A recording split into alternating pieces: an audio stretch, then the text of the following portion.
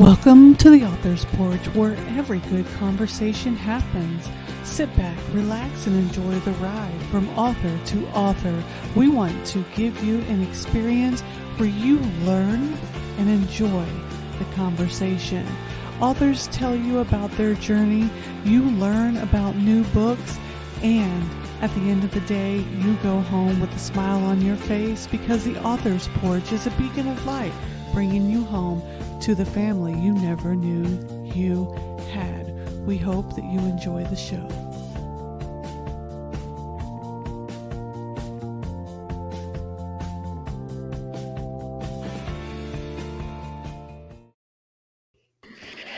Hey, everybody. Welcome to the Author's Porch, where every great conversation happens. And I keep hitting this little arm here. I'm going to try to not do that all night long, okay? Remind me. If you hear it go boing, remind me. Yeah, I just heard it.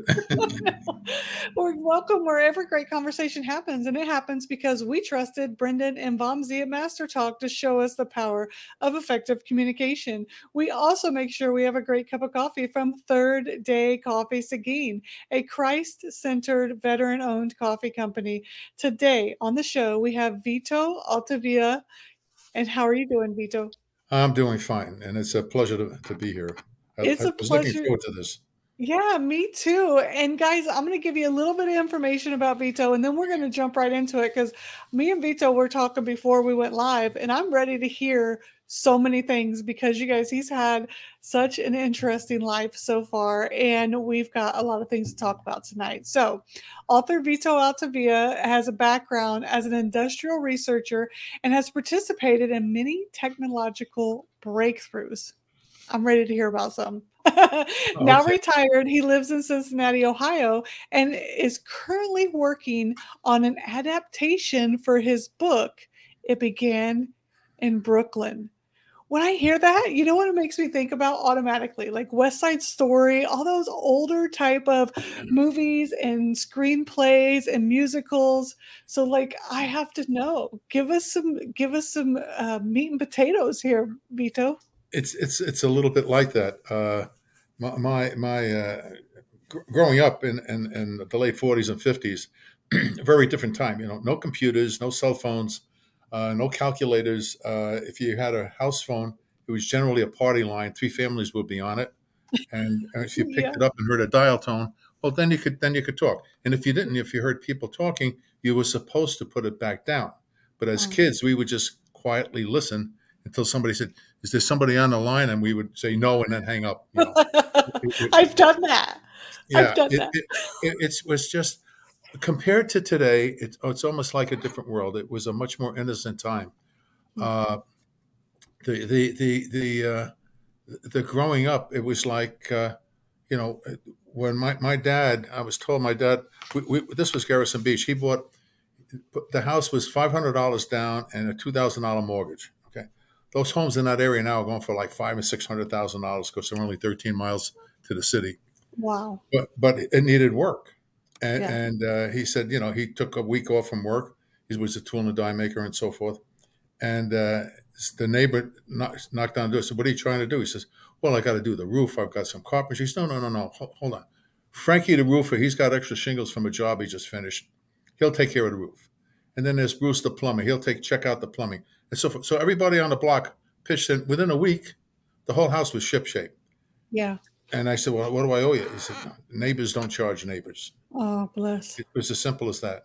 Yeah. So I was told I was 2 years old at the time. And so it was a much, much different time. People really respected each other, but there was also a lot of fun. Whenever there was an event that happened, like when we took down Mr. Mahoney's tree, we was 9 years old and allowed us to make our own bow and arrows and so forth, and even a slingshot. And that required that was a block party right away. Okay. Yeah. And for me, it was a big deal because the bow and arrow was fine, but I really wanted a slingshot. So those were fun. I found it while I was where the branches were, and I found the perfect piece. And it was a willow tree, so you could strip off the bark. And then I needed a rubber, and I couldn't find a right stretch. And I found my mother's rubber girdle in the laundry. And I got it and I cut it up. I knew she wouldn't. She'd blame her mother who lived with us, figuring she needed it for something. She wasn't going to argue with her mother. She'd just buy another girdle. So now I have the right type of rubber. That damn thing could stretch. But now I needed a pouch. I couldn't find a pouch.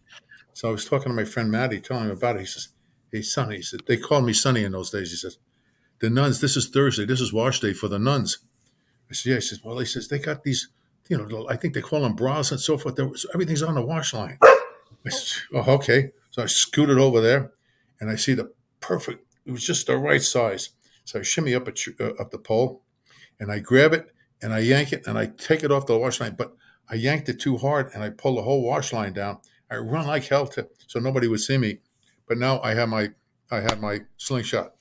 And when I was telling Matt, he says, "You took the whole line down?" I said, "Yeah." He says, "You sure nobody saw you?" He said, "No, I ran fast." I said, look, it fits perfect. And I got a Oh, spare. man. Got a spare. It was like, but it was also a time of innocence. A word like the word, we would come home from school, we would change our clothes, everybody would go out and play and whatever they wanted to play. Somebody's parent would yell dinner time and everybody would split. You go home, you have your dinner, you do your homework, listen to the radio for about an hour, you went to bed. That was the normal routine. Yeah. But the words like, we thought that there wasn't a lot of difference between boys and girls, not at 9 or 10 years old. Yeah. Except that the boys had short hair, wore pants, and the girls had long hair and wore dresses. No girls did not wear slacks in those days. It was always a dress or a skirt. Most of the time it was a dress. So the word sex was never mentioned. We wouldn't even know what it is. Yeah. Anyway, so my mother decides my friends went to pick strawberries with their parents. I didn't want to go.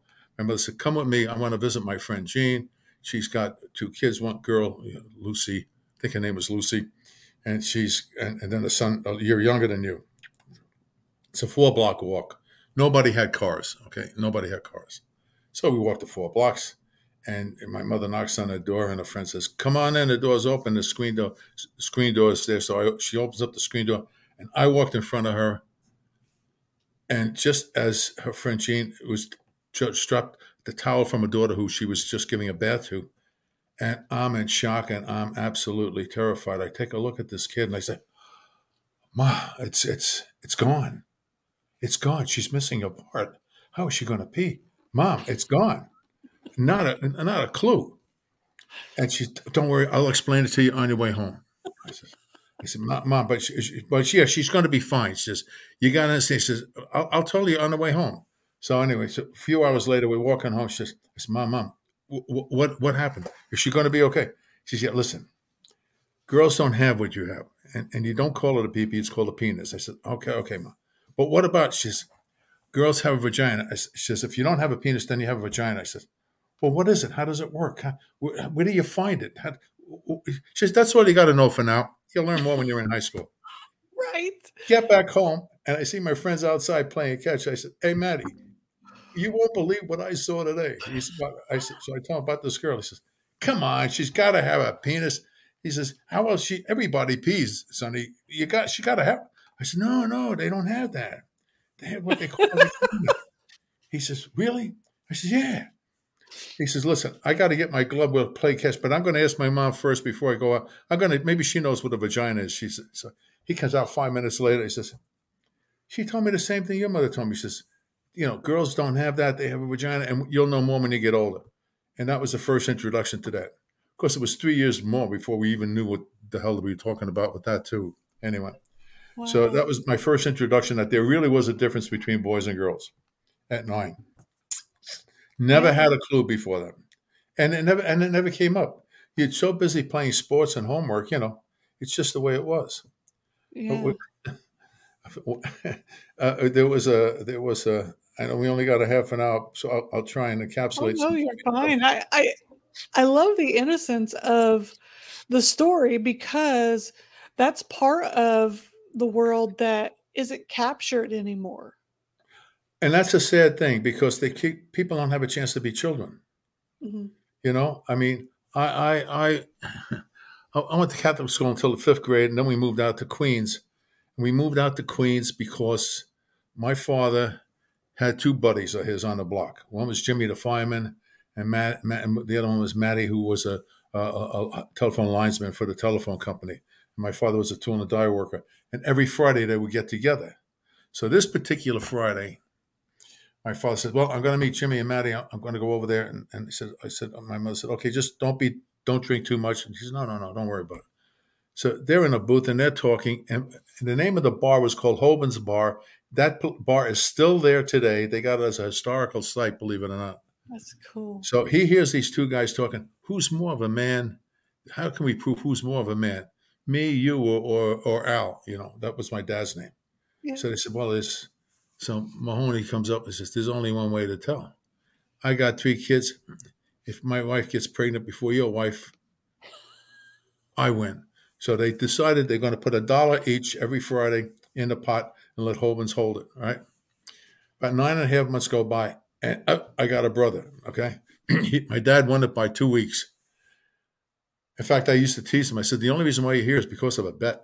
If Dad wasn't there with that bet, you wouldn't even be here. He gets very upset about that. Anyway, so neighbors are talking, gee, isn't it unusual? He got 3 different families and they all have a child all within 2 or 3 weeks of each other. It's so unusual. And Mahoney spills the beans to his wife. And they are pissed. The women are really upset.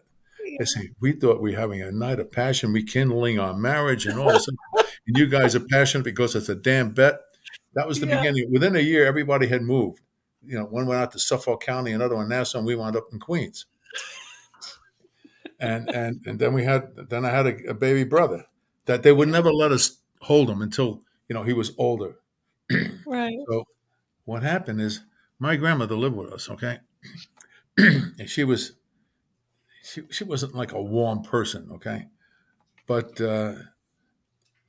my cousins who were two girls, I only had girl cousins, and they could hold a baby and come over and everybody, but not my brother and I. They wouldn't let us near the kid.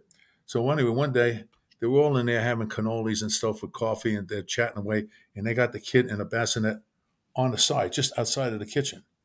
And I tell my brother Joe, he says, I got an idea. He says, just watch, tell me if anybody's coming. So he goes, okay. So I said, I'm going to pick him up. And I pick him up, and I feel like he's squirming around. He's heavier than I thought, and he slips, and he falls. And I remember my mother saying, make sure you always protect the head. And I remember sticking my foot out, and his head bounced off my foot, and then he yells and screams. So I picked up the kid, and I flipped him back into the bassinet. My grandmother comes running out, and she says, did you pick up the baby? I said, no. She says, well, how come, in an Italian accent, his feet are where his head used to be, and his head is where his feet used to be. And I told her, I says, he moves around a lot, I think. The baby brought it back into the kitchen. Oh my gosh, you guys. But, I laugh. This is hilarious.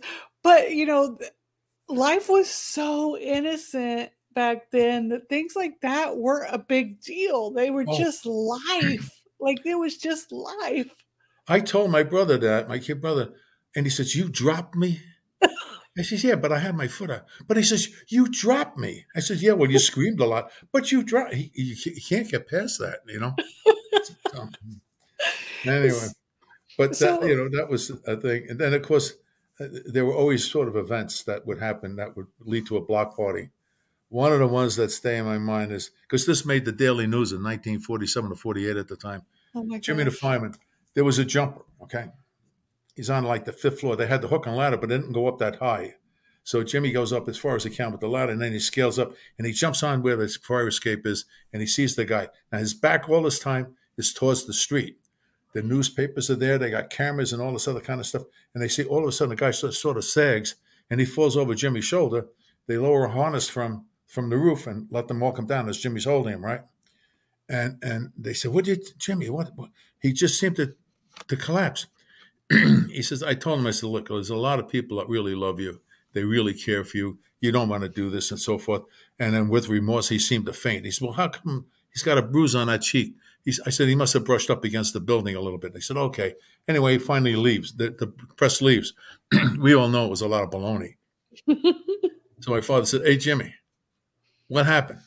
He said, well, give me a beer. He says, here's the beer. He says, I got 5 kids to get home to. 6 now since I lost the bet. He said, I got close enough to that guy. As soon as I got close to him, he said, I just hit that son of a bitch as hard as I can. And he fell over my shoulder. That was, that's why he got the bruise. Give me another beer. And that was a block party. Solving problems. That's how Oh, you solve problems. You well, have to solve problems. but that, that's growing up as a kid, where I got fired as an altar boy because I drank too much wine at a big mass one time. No, there was, Vito. I picked up the Latin really quick. And everything was in Latin in those days. And what happened is there's a big high mass. Okay, that's like three priests and altar boys and all that kind of stuff. And the guy a little nervous says, "Well, I said, I got a taste of the wine because when you used to serve mass, you put so much wine in, and then if you're supposed to put water with the wine, right? Never more than a drop got into that wine. They don't want the guys like to drink. Okay, the priests like the Yeah. wine." Yeah. But I spill some once in a while on my fingers. So you like this here, and you're licking your fingers because I like the taste of the wine. So, so, and once we used to nip a little bit and then put water into the wine little jug so that it would stay the same level. Well, this time this big high mass is coming up, and I said, "Geez, this is big." So I said, "I'm going to take some of the wine," and I took a little bit more than I should have. And this is going on, and the priest gets up, where everybody, the whole congregation stands up, and the church is packed, and he talks about the gospel, right? And everybody's standing up except me. I'd fallen asleep, Oh my gosh. and they did the whole mass. And at the end, this guy is next to me. He's nudging me. He said, Sonny, come on. The mass is over. You got to get up. I said, "Oh, is it over?" I said, "Yeah." He said, "Boy," he said, the priest is really mad, man. He said, "Wait." So I go in there, and the priest said, "I want to see you. You this, what is it? You insulted God. You did this and that. You're fired. You'll never be an altar boy again." I said, all right, fine. I was getting tired of it anyway. So I got fired as an altar boy. Oh my goodness. But I'll tell you something though. When we got to be teenagers, 13, 14 years old, in those days, they have dances for the kids. You had them at the Polish American Hall and at the YMCA. And at the Y, they would set it up where the basketball court was. They had the track around the basketball court. And they set up little round tables with checkered tablecloths that would go to the floor. And we would, they'd have piped in music of Benny Goodman and Glenn Miller and Tommy Dorsey and all that, and slow stuff, fast stuff. Yeah. So I met my friends there. I still remember the names, Mafo and Didi, and they lived in a different era, but we used to hook up there. Yeah. So I said, "You guys finally made it?" He says, "Yeah." I said, "Well, listen," I said, "I've been looking around." I said, "There's a cute girl in the corner. I'm going to ask her to dance. How about you guys?" I said, "Well, we'll wait around a little bit." I asked the girl to dance. Keep in mind, the tablecloths go to the floor. She stands up, and I go, "Son of a gun."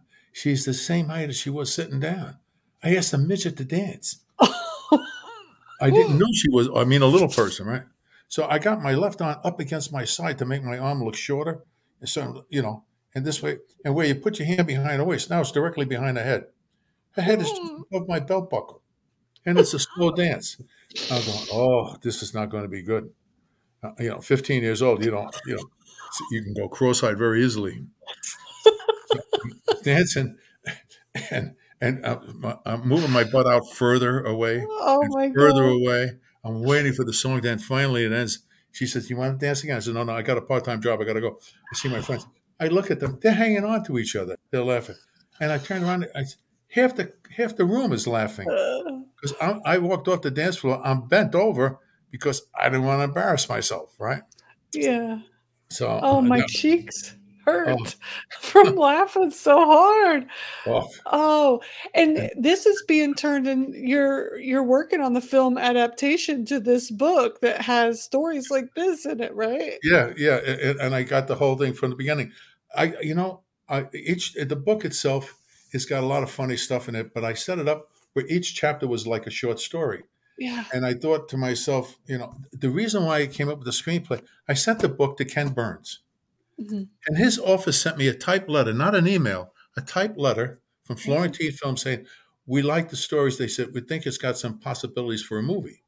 I said, "Wow, that's pretty interesting." So I Yeah. figured the hell with the sequel. And then I sent it also to Jay Leno. His secretary called me up. Whoa. And yeah, and said, Mr. Leno told me to tell you, just keep at it. It's all you got to find is the right party, but just don't quit. Yeah. So I said, well, that's enough, So that I got a book on how to write a screenplay. So I wrote the screenplay. But the thing is that I found that I had more fun writing the screenplay than the book because I could you're like God, you could really talk more, you know. Yeah. And it was talk about like the first actual date that I actually had. Now, dating in those days, totally different than from today. Yes. You got on a bus, you had a 20-minute ride to the girl's house, you knock on the door, the mother answers it, she tell her daughter to come to the door, then you had, that's one fare. Then you had two bus fares. Now, I had a part-time job on Saturday with Louis the Butcher, where I deliver groceries. And Excuse me. this story, you have to let me tell you the story after this one, okay? Yeah, I'm ready for it. So she comes out, and so then we get to the theater. I said, "Geez, that's three bus fares so far." Now she wants popcorn and a soda. I said, "No, that's $3.50. By the time I'm going to be out $5, man. Jesus, this is getting expensive." Why do you remember the times? So what happens? I go to put my arm around it, and all the teenagers in that time always went into the balcony in a movie theater. That's the only place you could make out. There was no place else to go. Yeah. So here I am. I go to put my arm around it. She's don't do that. Don't do that. I have to finish my popcorn and soda first. I said, I'm not $3.50. I haven't even kissed it. I'm already down this much money. So another 15 minutes go by. She finally finishes the popcorn and tells me, you can put your arm around me now. I go, all right, fine. So we start kissing. After about 15 minutes, she stands up and I'm sort of shocked. One breast is here and the other one is down by his stomach. I'm getting excited over foam rubber. I hope I don't get a fetish over this because I thought the foam rubber felt pretty good. Oh So, my so God. she leaves, she comes back, of course, everything's back in place. And it was just, the rest of the night was kind of flat. Well, It wasn't just the same. So I'm yeah. telling this to my friend Matty. I said, it was. I said, he said, you get these experiences. He says, it's not like everybody has that happening. He said, but I said, I still don't know what one feels like. I'm trying to find out what a breast feels like. 15 years old, I still don't know.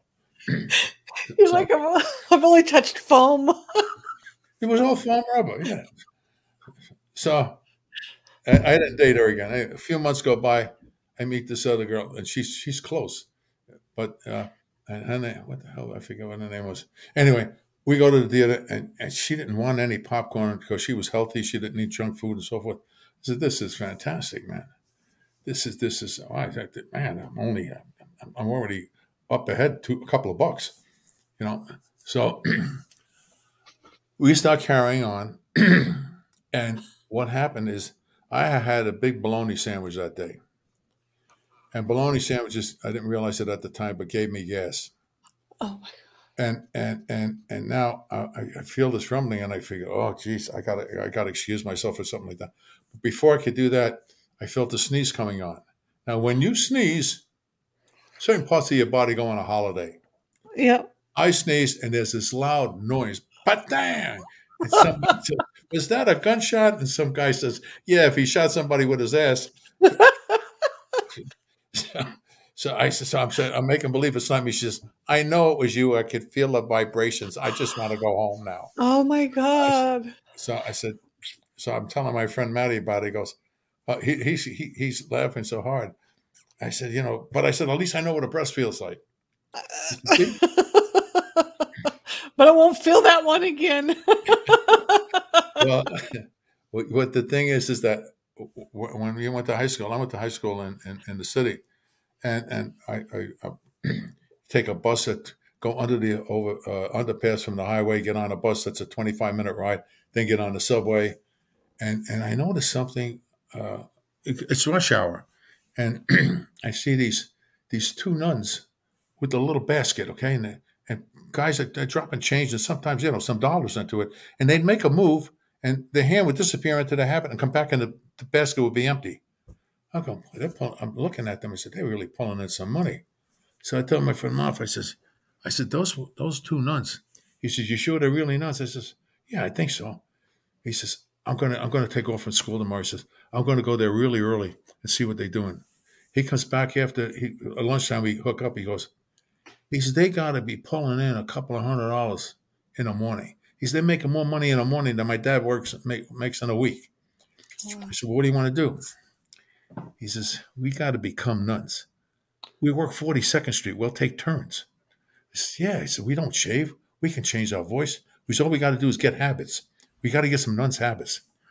We spent the next 4 weeks, we knocked on costume shops. They just chased us out of here. Get out of here, kid. I don't know what you're planning. Get out of here. Went, we even went to a Catholic hospital where old nuns were dying, telling them that, listen, we can use the habits because our mom can make clothes from them for the poor. And nobody bought it. We tried everything to get those habits, okay? Because if we took our time, each one of us, we could make a lot of money, but we never could pull it off.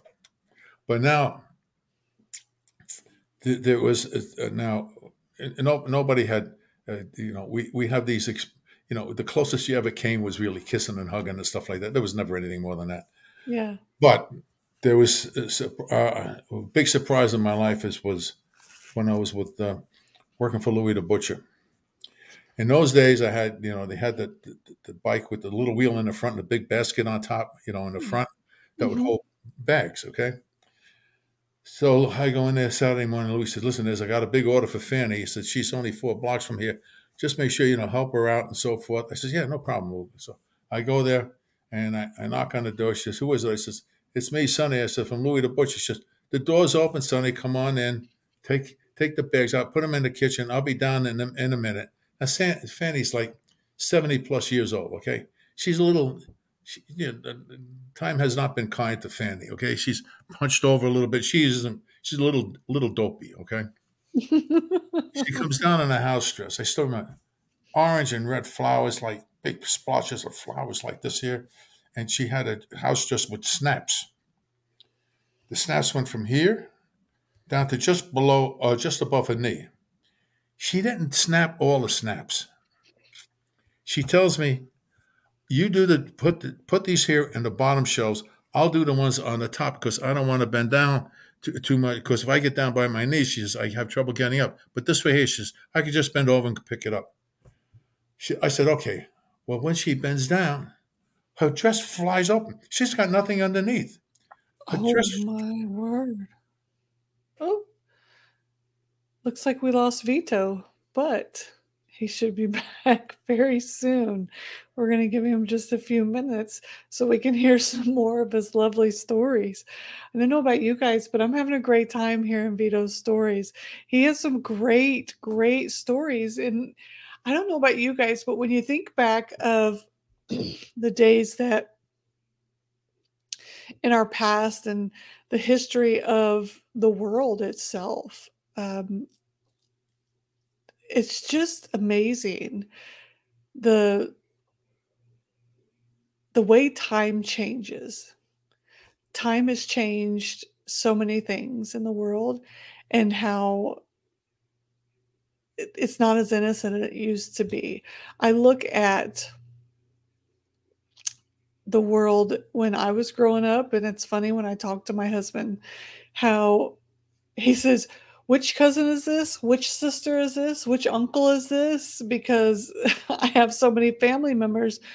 And he says, "Are you blood related to all these people?" And I tell him, "Well, no, this is this cousin because of this or because of that and this or the other." So it just we were related to all of them because they were just family. The neighborhood that I grew up in was just family, and the world has definitely changed. So I am going to put our intro video back up to give you guys something to look at besides me talking because I already talked this morning. And hopefully, Vito will be back with us by time our intro video is done. If not, then we will bring him back on to finish his interview another time. Welcome to the Author's Porch, where every good conversation happens. Sit back, relax, and enjoy the ride from author to author. We want to give you an experience where you learn and enjoy the conversation. Authors tell you about their journey, you learn about new books, and at the end of the day, you go home with a smile on your face because the Author's Porch is a beacon of light, bringing you home to the family you never knew you had. We hope that you enjoy the show.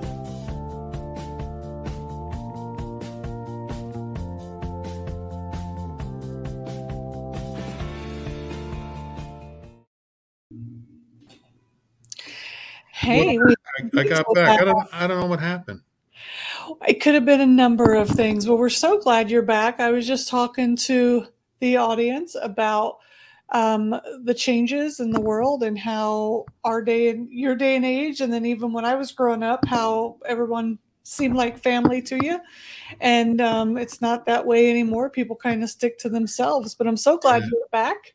Do you want me to finish the story with Fanny? Yeah, definitely. Yes, please Okay. do. Yeah. So anyway, so every time Fanny bends down, there's this mini afro pops out, and she stands up, and it disappears. If she bends down, it pops out. She stands up and disappears. I'm 15. I've never seen anything like this in my life, and I'm like, oh my God, I just want this thing to end as soon as possible.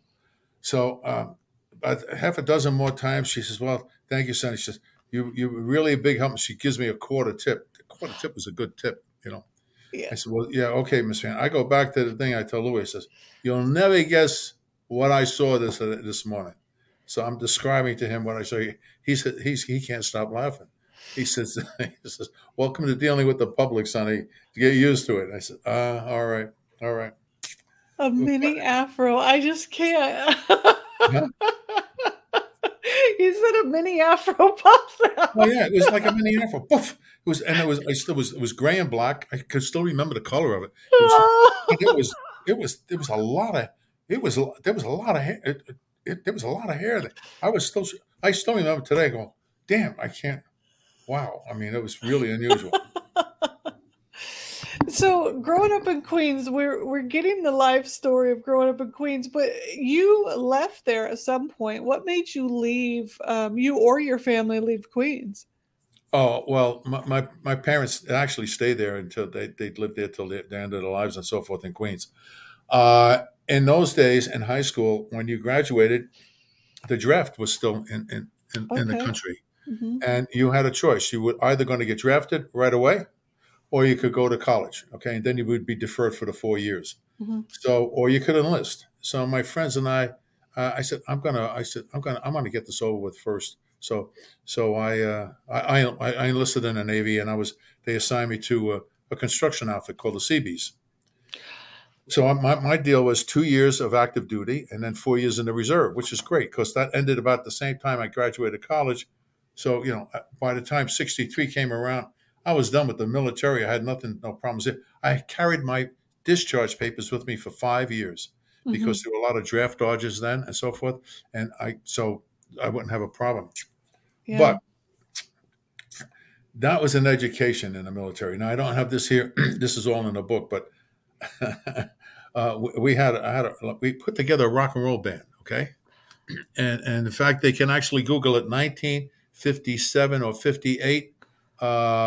We were playing at our annual birthday party at the battalion's birthday party, and we had our band was called. First of all, we all chipped in and got this Jaguar limousine, 51. It's huge. We held all the Fancy. instruments, okay? Yeah. And we played at Casablanca, Tangiers, Marrakesh. We played well because it was still French Morocco and Spanish Morocco when we played in French Morocco. Our Mm. base was in the capital, which is Rabat, and so we were making a lot of money. I made more money than anyone else because I would listen when you were in those days.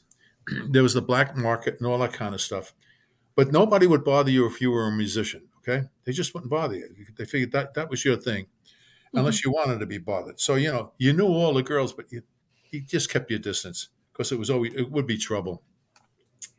So there were hookers and bar girls and all that kind of stuff. But they all had the same problem. They used to complain. I used to hear them complain about it all the time. You'll never guess what that was. You want to What? guess? Can't imagine.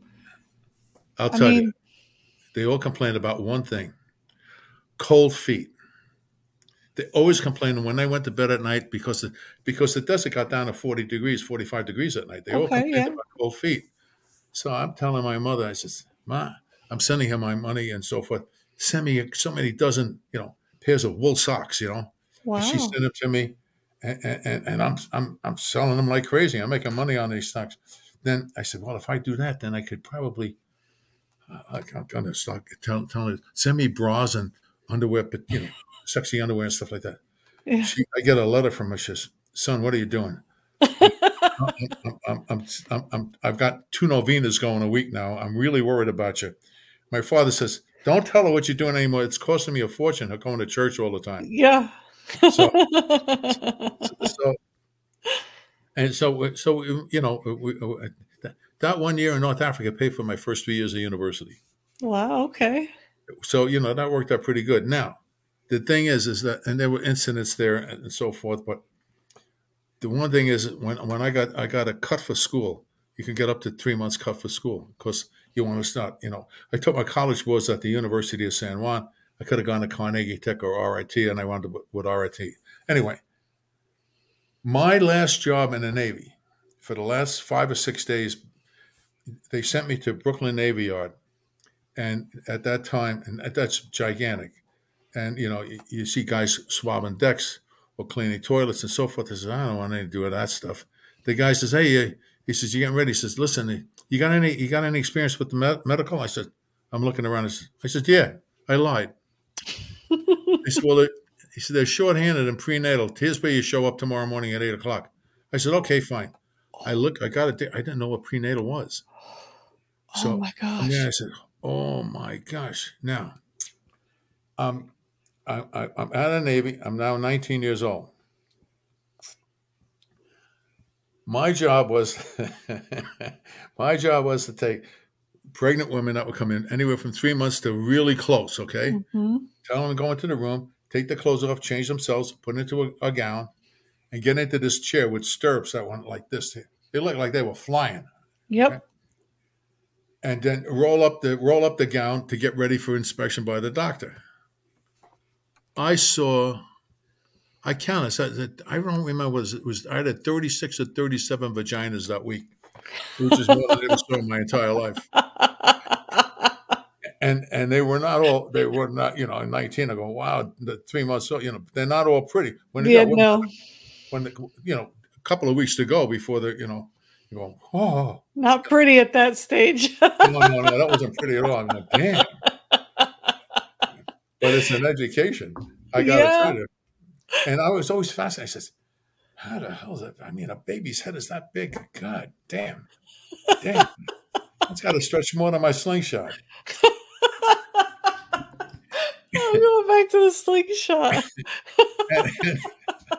And, anyway, So I wanted to tell you something that we have in common, Vito. You were a CB in the Navy, which does. I'm familiar with the CBs because I worked with them quite often.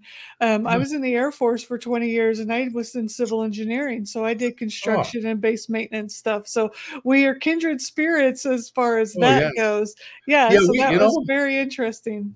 well, we that base was something like 27 square miles. It was a major base, and you had even a section of it was like set up like for dependents. And we Yeah. put in a new school. We put in sewer lines and so forth. We even did some for the king, who was Mohammed V at the time, Wow. and so forth. And when it was time for us to leave, they said this LST, landing ship tank. That's a big, big ship. It had Mhm. a deck gun. That's all it had was a deck gun. It's not a warship. Yeah. Anyway, they considered it a warship, and they wouldn't let us do anything. So they flew us out to Gibraltar, and that's where we Mm. got on. That's where we got on it. Now,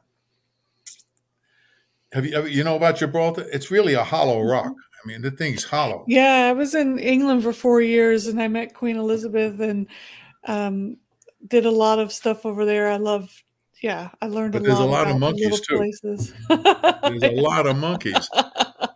They get us out of the plane and we're lined up, okay? And there's this British officer comes over and he's got short pants with a swagger stick. Now, if you're in the Seabees, we are the most unmilitary group of guys you ever saw. Okay, Yeah. you guys want to say, "I want you to stand at attention." Guys, screw off. Who the hell are you? You're not even in our army, and so forth. And he'd get all pissed off and go to our commanding officer. Yeah. So we'd be straightened up, and we're attention, and all of a sudden here, whack, whack. They said the monkeys are throwing monkey shit at us, and we're ducking like this here because they're flying in. And one of the guys, the British, they set it up. I know they set it up. And then they blew a whistle or something, and then the monkeys would disappear. And we're covered with, we're getting hit over here and here. And then the following day, of course, we got onto our ship, and then we were on our way home.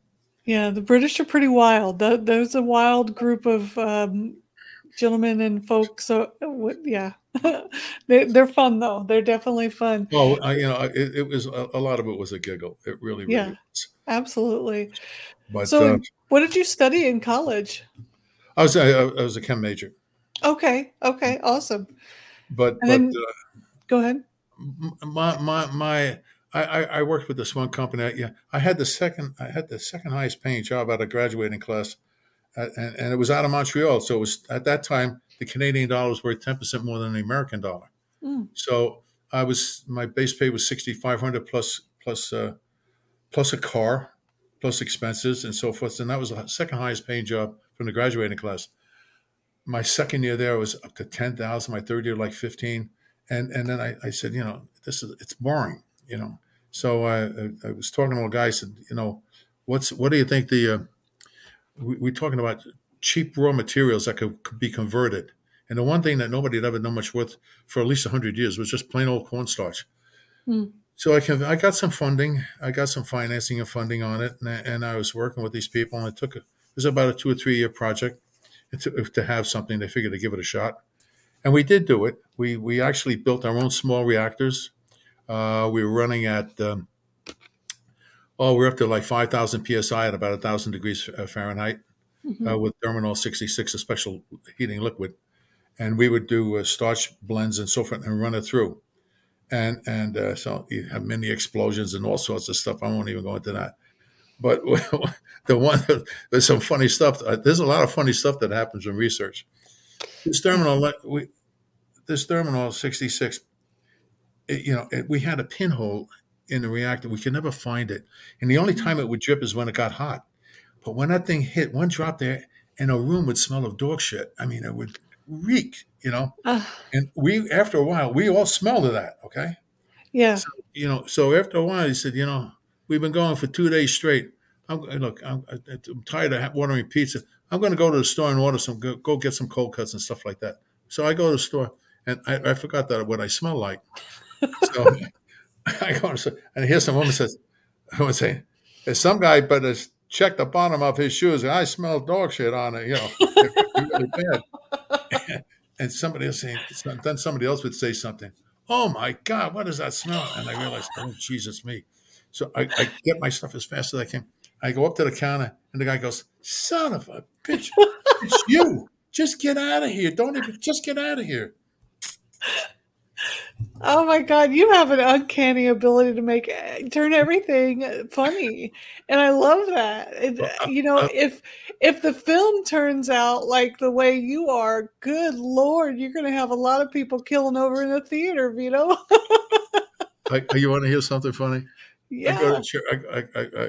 I'm at this church, and they're talking about a Bible study and so forth on a Sunday morning. So I find this interesting because the guy's really, really good. So I was talking to this guy. I said, I said, what we used to do every Friday up in Montreal. I said, what? I said, we used to go to the strip club. Now, this is a religious thing we're talking about, right? Uh-huh. He says, you went to a strip club every Friday? I said, yeah, at lunchtime. You went, why would you go there? He says, why would you go there? I said, they made the best pizza, man, for $3.50 in a glass. You had an 8-inch pizza and a glass of beer. He went, yeah. I said, the girls would come around. They knew that you were the guys that wanted the pizza. You weren't there for anything else because we had to go back to work. Yeah. And you tell them, just look, stay away from me. I want to eat my pizza because they in Montreal, they'll walk around naked. They're totally naked. So the last thing you want to do is see somebody you're eating pizza, and the person, with his eye level with you.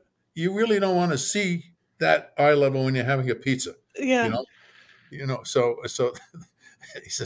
he says you go to Strips and Chefs for pizza. I said they made the best pizza, man. I got to tell you. The guy says, I said, where do you get these experiences? I said, it's just the way things happen, Keep yourself open to it. So, Yeah, you're like, "My life is a wonderland. You just gotta live it." yeah, yeah, no, you know, we all have our downs and our ups and downs and so forth. That's all part of life, okay? Yeah. But I don't dwell on a negative. It doesn't do any good, okay? Yeah, And somebody said, absolutely. what advice? I said, you can't look back unless you want to look back and it's fun, okay? But it doesn't accomplish anything. The past is the past. So what do you do? I said, get up every day. I said, you look forward to the day, enjoy the day and look forward to tomorrow. Mm, That's all you can do. I that's mean, life is too short to just be, oh, woe is me and all this other kind of nonsense. That's a lot of crap. yeah, But we had, I've been fortunate and a lot of, uh, I'll give you one political story. Okay, okay. there was there was a debate between Reagan and Carter. Okay, and I Oh, was down, wow. I was in Atlanta at the time, and we were listening to it. And Jimmy Carter said, he was asked a question. He said, "Well, the most important thing to I asked my daughter Amy what's the most important thing to her, and she said, now the kid's 7 years old, and he tells the world his daughter says nuclear proliferation. You can't even pronounce the word, okay? So everybody that's in that room goes, "Oh my, that's the end of him, man. He's done." And sure enough, it was. So we figured, okay, look, they got this big club here in Atlanta. Let's go there. They got live music and so forth. So I guess there was a half a dozen of us. So we go there, and I was looking around, and I'm married at the time. I don't fool around, but I mean, there's still a lot of fun you can still have. So they said, well, he says, I'm going to ask that girl over there to dance. He said, what? I said, they said, look at this, Vito. She's naked down to the waist. I said, yeah. I said, well, I never asked anybody to dance that was half naked. When do you get an opportunity to ask a girl to dance that's half naked? That's not your wife. I mean, it's an event. So It's it an shows you event. how naive you are on certain words. So I'm dancing with her. She wanted to. She's, oh yeah, okay, fine. And I'm dancing with her. And I said, what do you do? She says, oh, I'm a working girl. I said, yeah, well, what kind of work you do? A secretary, paralegal, what? She says, no, I'm a working girl. I says, yeah, I know. You told me that, but what do you do? She says, where the hell do you come from? I says, I'm in Montreal right now. She says, oh my God. She just walks off the floor. So the guys are saying, what happened? She just walked off the floor. I said, I don't understand it. She kept saying she's a working girl. And I asked her, what, secretary, paralegal? They said, Vito, that means hooker. I Oh my said, I never heard the word. I never heard the expression before. So I danced with a hooker. But god. I also danced with the entire female Olympic basketball team. Wow. Yeah. Remember Studio 54? I've heard of it, yeah. Yeah. And there was another club, not as big, but it was called Xenons. All right. Mhm. And that's where I met Julie Newmar, the cat woman, bit of a flake. I said hello, and she goes like this with her hands. She's like this. She's still a cat. Yeah. Oh, So I'm with some friends of mine, and they had the women's female Olympic basketball team there. okay. The shortest woman there is like 6 foot. Okay, and they had some Wow. 6'2", 6'3". So I'm with this friend of mine, Steve. I says, and the music is really good. I says, and they're asking, they're dancing. I said, I'm going to dance with that. I said, when are we going to get the opportunity to dance with the Olympic female basketball team? What are you Yeah. going to do? I said, I'm going to ask them to dance. I'm dancing. I'm changing partners with each one of them. I'm having a good time for myself. But yeah, I danced with the female Olympic basketball team. You know what you remind me of? There's this song by One Republic, and I've always said that it's a song that when I go, I want them to play this song and remember me. And it's called I Lived because it says no matter what, I want everyone to know that I've lived. I've taken every moment in my life and I've lived. I've not sat there, I've not wallowed, I've not done anything other than lived. I've climbed the highest mountains, I've done everything I set out to do and Yeah. I've lived. And you remind me of that song because you've lived, like you've done the things that you've wanted to do. And like you said, life hasn't been perfect, but you've lived it. And Yeah, now well, you're telling the stories and it's beautiful. you have to put yourself out there, okay? Yeah, you're going to get Yeah. hurt, okay? Yeah, you're going to have disappointments, but you take a look around you and you say, God bless me, man. I've been fortunate. I got a Yeah. great wife. We're married, like my God, we're married 60 years. Got a Wow. couple of great guys and terrific grandkids and so forth. And you take a look around and say, there's a lot to be grateful for. And Hmm. but there's a lot of crazy stuff happens in this world. Yeah. But there wasn't the meanness that you have today. Okay, uh, Yeah. we there's a mutual respect. I mean, when I look back, some really funny things. Like my mother was raised uh, without a father. When he was killed when he was like 30. He Mm. was a sandhog on construction on the building the subway. And a guy operating one of those clamshells like that was drunk operating it and cut him in half. He lived like Oh, that for about a half an hour. My wow. grandmother kept her two daughters and son alive. She had an ability; she could make buttonholes before the machine. She could, and she would bring her home. There's no social security in those days. That's Yeah. how she kept them going. Cold water flat every Saturday for a nickel. For a nickel, they could get take a shower at the Greek place. And that's the way they grew up. Yeah. So people made do. Now they lived on what they call Mott Street. The next street over was Chinatown, and the street over from Mott Street was Delancey Street, where all the Jewish people were. And there's always, hello, how are you? There was always mutual respect. Mhm. Yeah, everybody was different, but you know, uh, you just that's part of the world. Yeah. But the thing is that what you see is I know for a fact, if you want to talk about athletic, I know for a fact I was the first person to break a 4-minute mile. Really? Yeah, I really was. And that happened when I was stationed in North Africa, Morocco. Wow. We were not allowed to wear our uniforms there. And there was I just had shine my shoes. And some Arab kid came along with his bicycle and runs over my shoes. So I yanked him off the bike and I said, you don't do that kind of stuff. And I put him back down. And then you feel like there's some people behind you. So I turn around and I look, and then I start walking away, and they start walking behind me. And then I see there's like about a dozen guys behind me, and they start walking fast, and I start walking fast, and I take off, and I'm running. To this day, I'll never forget the feeling. I remember looking at my legs going, I said, I can't believe my torso's along for the ride. My legs are just going, God, out of hell. I'm not You're even gone. I'm not even puffing, man. Adrenaline is going like crazy. And I left them behind. Yeah. Well, I'm sure I broke the 4-minute mile that day. You were done. You were absolutely done. But when here's something funny, in Quebec, very Catholic, there was this little guy called Brother Andre. This is around the turn of the century, 1906 and 1907. He was like 4.5 feet tall, and he wanted to suffer for God. A bit of a flake. He used to wear hair shirts and sleep in a hammock and all this kind of stuff. He wanted to build this church, and it's called St. Joseph's Oratory.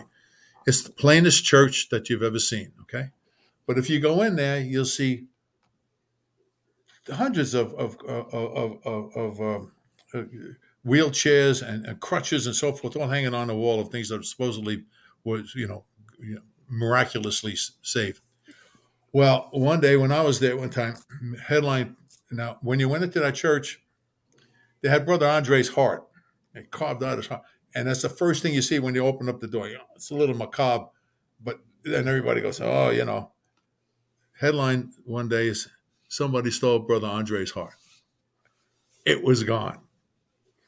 And they got the RCMP, provincial police. Everybody's looking for Brother Andre's heart. Oh my word. 2 years go by. No. and then they found it. Somebody must have returned it, and they put it on the steps of the church. Oh, Now you can still see Brother Andre's heart, but they got bars in front of it now. well, oh my word.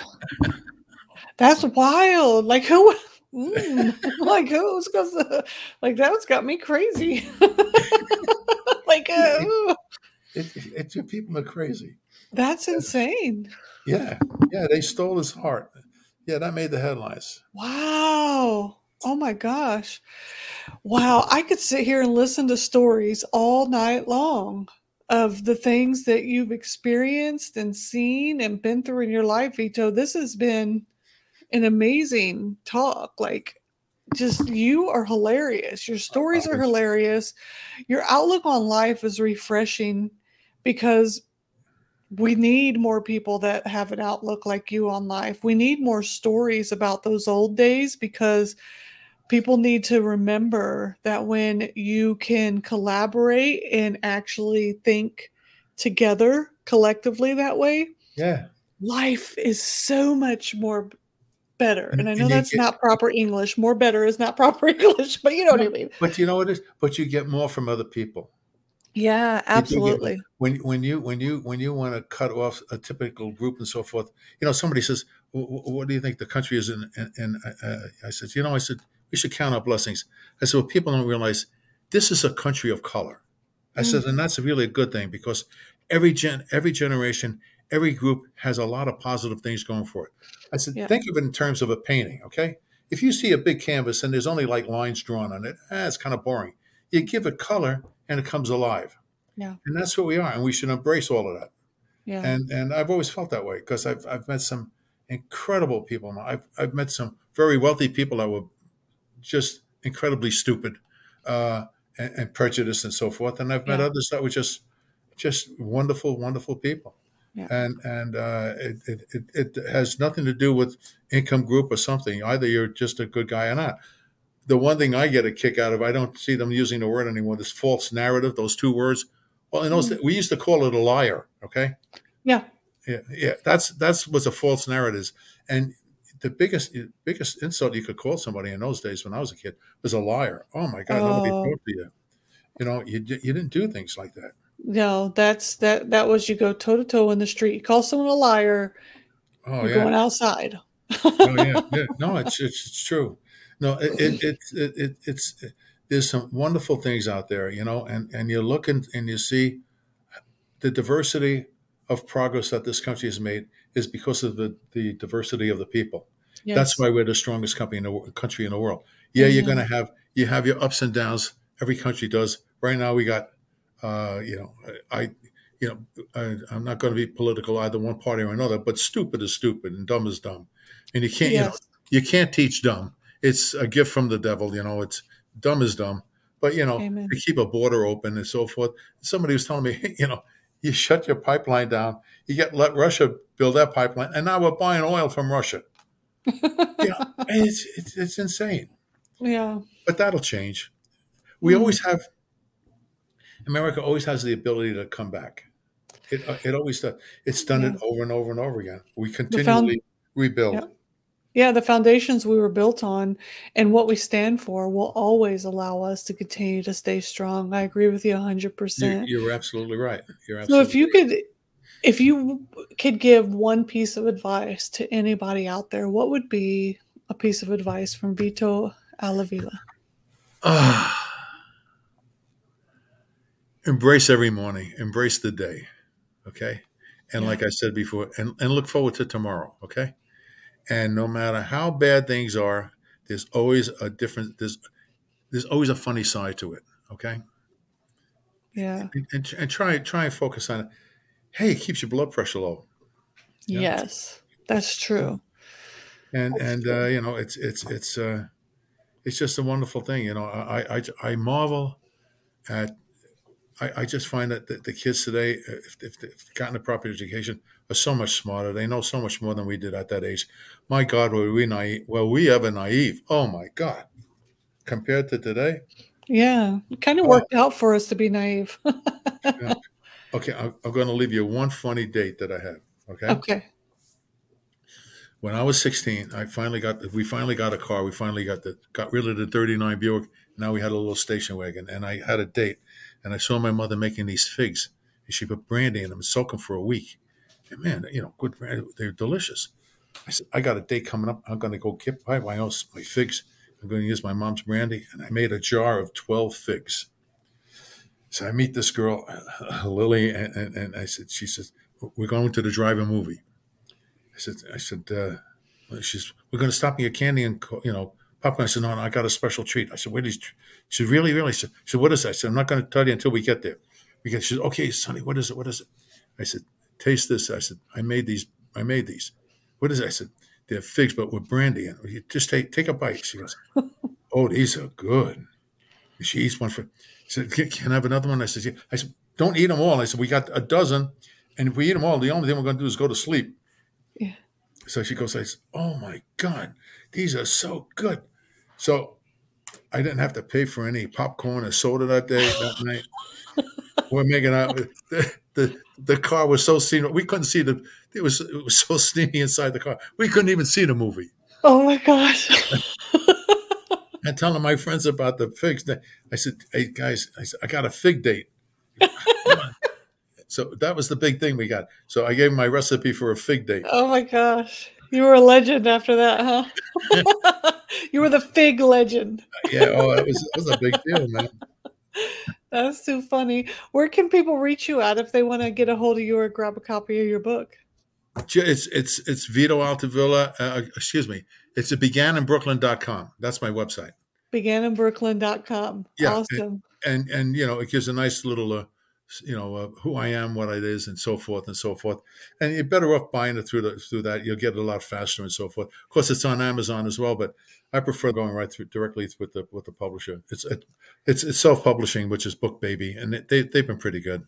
Yeah, but definitely grab it because there's a lot more stories in there other than the ones we talked about here. Oh yeah, I mean and the ones that we haven't that aren't in the book and so forth and so forth.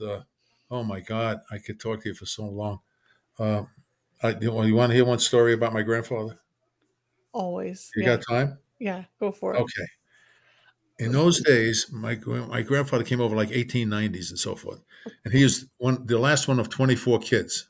Wow. And his father went through 3 wives, and of the 24 kids, 23 were boys.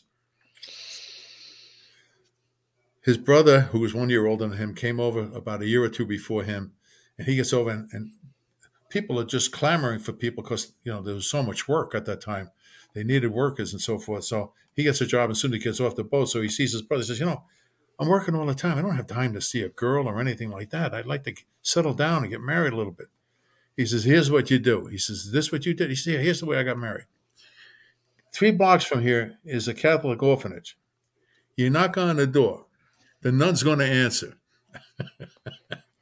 You tell her you're a good Catholic boy and you want to raise your kids in the Catholic Church because you want to do the best you can for God. She's going to smile at you. She's going to take your hand. She's going to take you to another room, and she's going to bring out half a dozen girls, 16, 17-year-old girls. I said, yeah. He says, you smile at them all. I said, the one that smiles back, that's the one you say, okay. You go into another room, the priest marries you, and you come back and you're married. You got a wife. Oh my gosh. And that's how we met my grandmother, who we always called Fat Mama. She's sort of pillowy. Now, what happened is, and nobody knows where she came from, or nobody ever knew where she came from. Oh my word. Well, there was Louis the Butcher was closed one weekend because they were doing some renovations. Louis the Butcher. So I figured I'll help my grandfather out. So I go visit him, and I see he's got a black eye. I said, what happened, Grandpa? He says, they got this thing they're going to bring. They call it the burlesque. It was burlesque. He used to call it burlesque. He says, they're just opening it up. And they said, they got a, on opening night, you can bring your girlfriend or your wife, she gets in free. So he says, I said, yeah. He said, well, I took your grandmother there. And he said, I went up in the balcony. He said, the first row, so there's nobody in front of us. We can see everything. He says, Sonny, I got to tell you, they got beautiful women. They had legs. I didn't know girls could have such beautiful legs like that. I said, well, what about Grandma? He said, she's got legs. She's got functional legs. These are really nice legs. Functional functional legs. He said, they're just functional, and she's a pretty good cook. I said, well, what about the rest of it? He said, you do what you got to do. I said, okay. I said, well, how'd you get the black eye? He says, I told her it was like Radio City and there'd be a movie. And so after about 20 minutes of watching these girls come out, he says, I gotta tell you, he says, I think I got married too soon. But God, he says, there were more girls with more beautiful legs. And your grandmother kept asking me, when is the movie start? When does the movie start?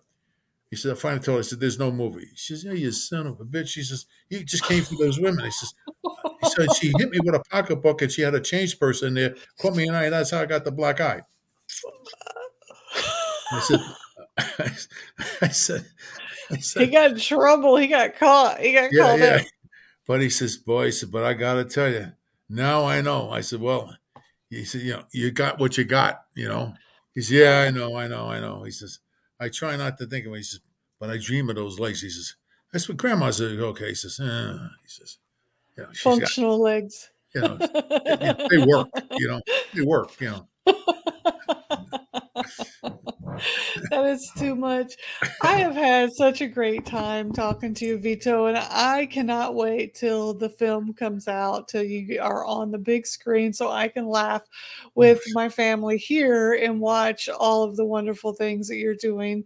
You guys make sure you go over and check out the website, grab a copy of Vito's book, and maybe we'll have you back again and laugh a little bit more. My cheeks are so tired, but that's a good thing. Maybe I can get some of this chin to come up a little bit, No, you look fine. You look fine. because Where are you? Where are you from? Where are you in the so country?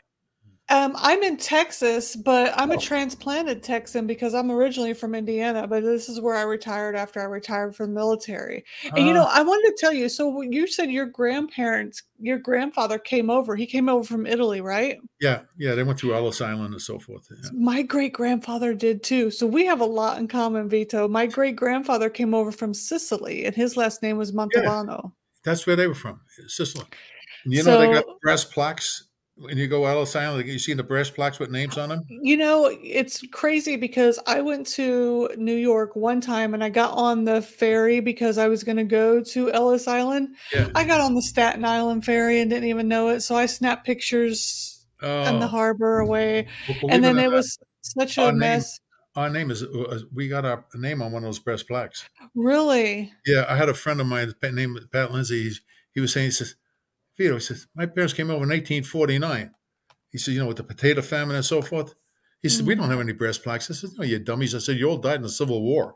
You know, No, my great grandfather, and it's really funny because my great grandfather came over and he ended up in Missouri and um, he married a redheaded woman, and then that redheaded woman married a uh, and then they had my grandmother, and my grandmother looked like a little Italian lady, and she married a redheaded man. And they had my father, who looks like an Italian man. He's got the dark hair and the uh-huh. creamy skin. And he married my mother, who was a redheaded woman. And they had me. I'm a natural redhead. Obviously, I dyed it pink. But And my husband is a dark haired.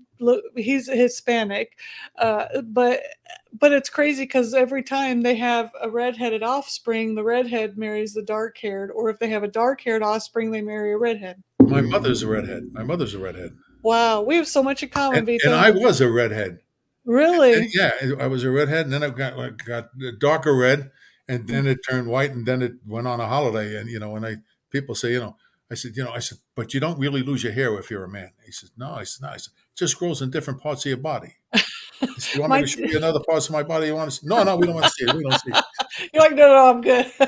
My dad's in his 70s and he still has a full head of hair Oh wow. and a full beard and everything, and it still has its dark color. No, no, we never. No, Yeah.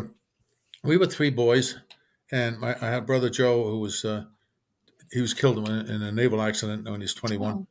Oh, bless. And I look exactly like my father. My kid brother, who because of the bet wound up looking like my mother, exactly like her. But my brother Joe, who was killed, That bet. no, he had dark hair. But and my brother Joe had like strawberry blonde hair. But Mm. he was the one with He was the one with the charm and so forth. He played trumpet, played at the high school dances and so forth. And if you see a girl, he played the trumpet for her and stuff like Oh that. We yeah. used to do all that kind of stuff, Oh yeah. But Charmers back in those days. You guys were all charmers back in those days. I don't know how any of the girls survived. I just don't.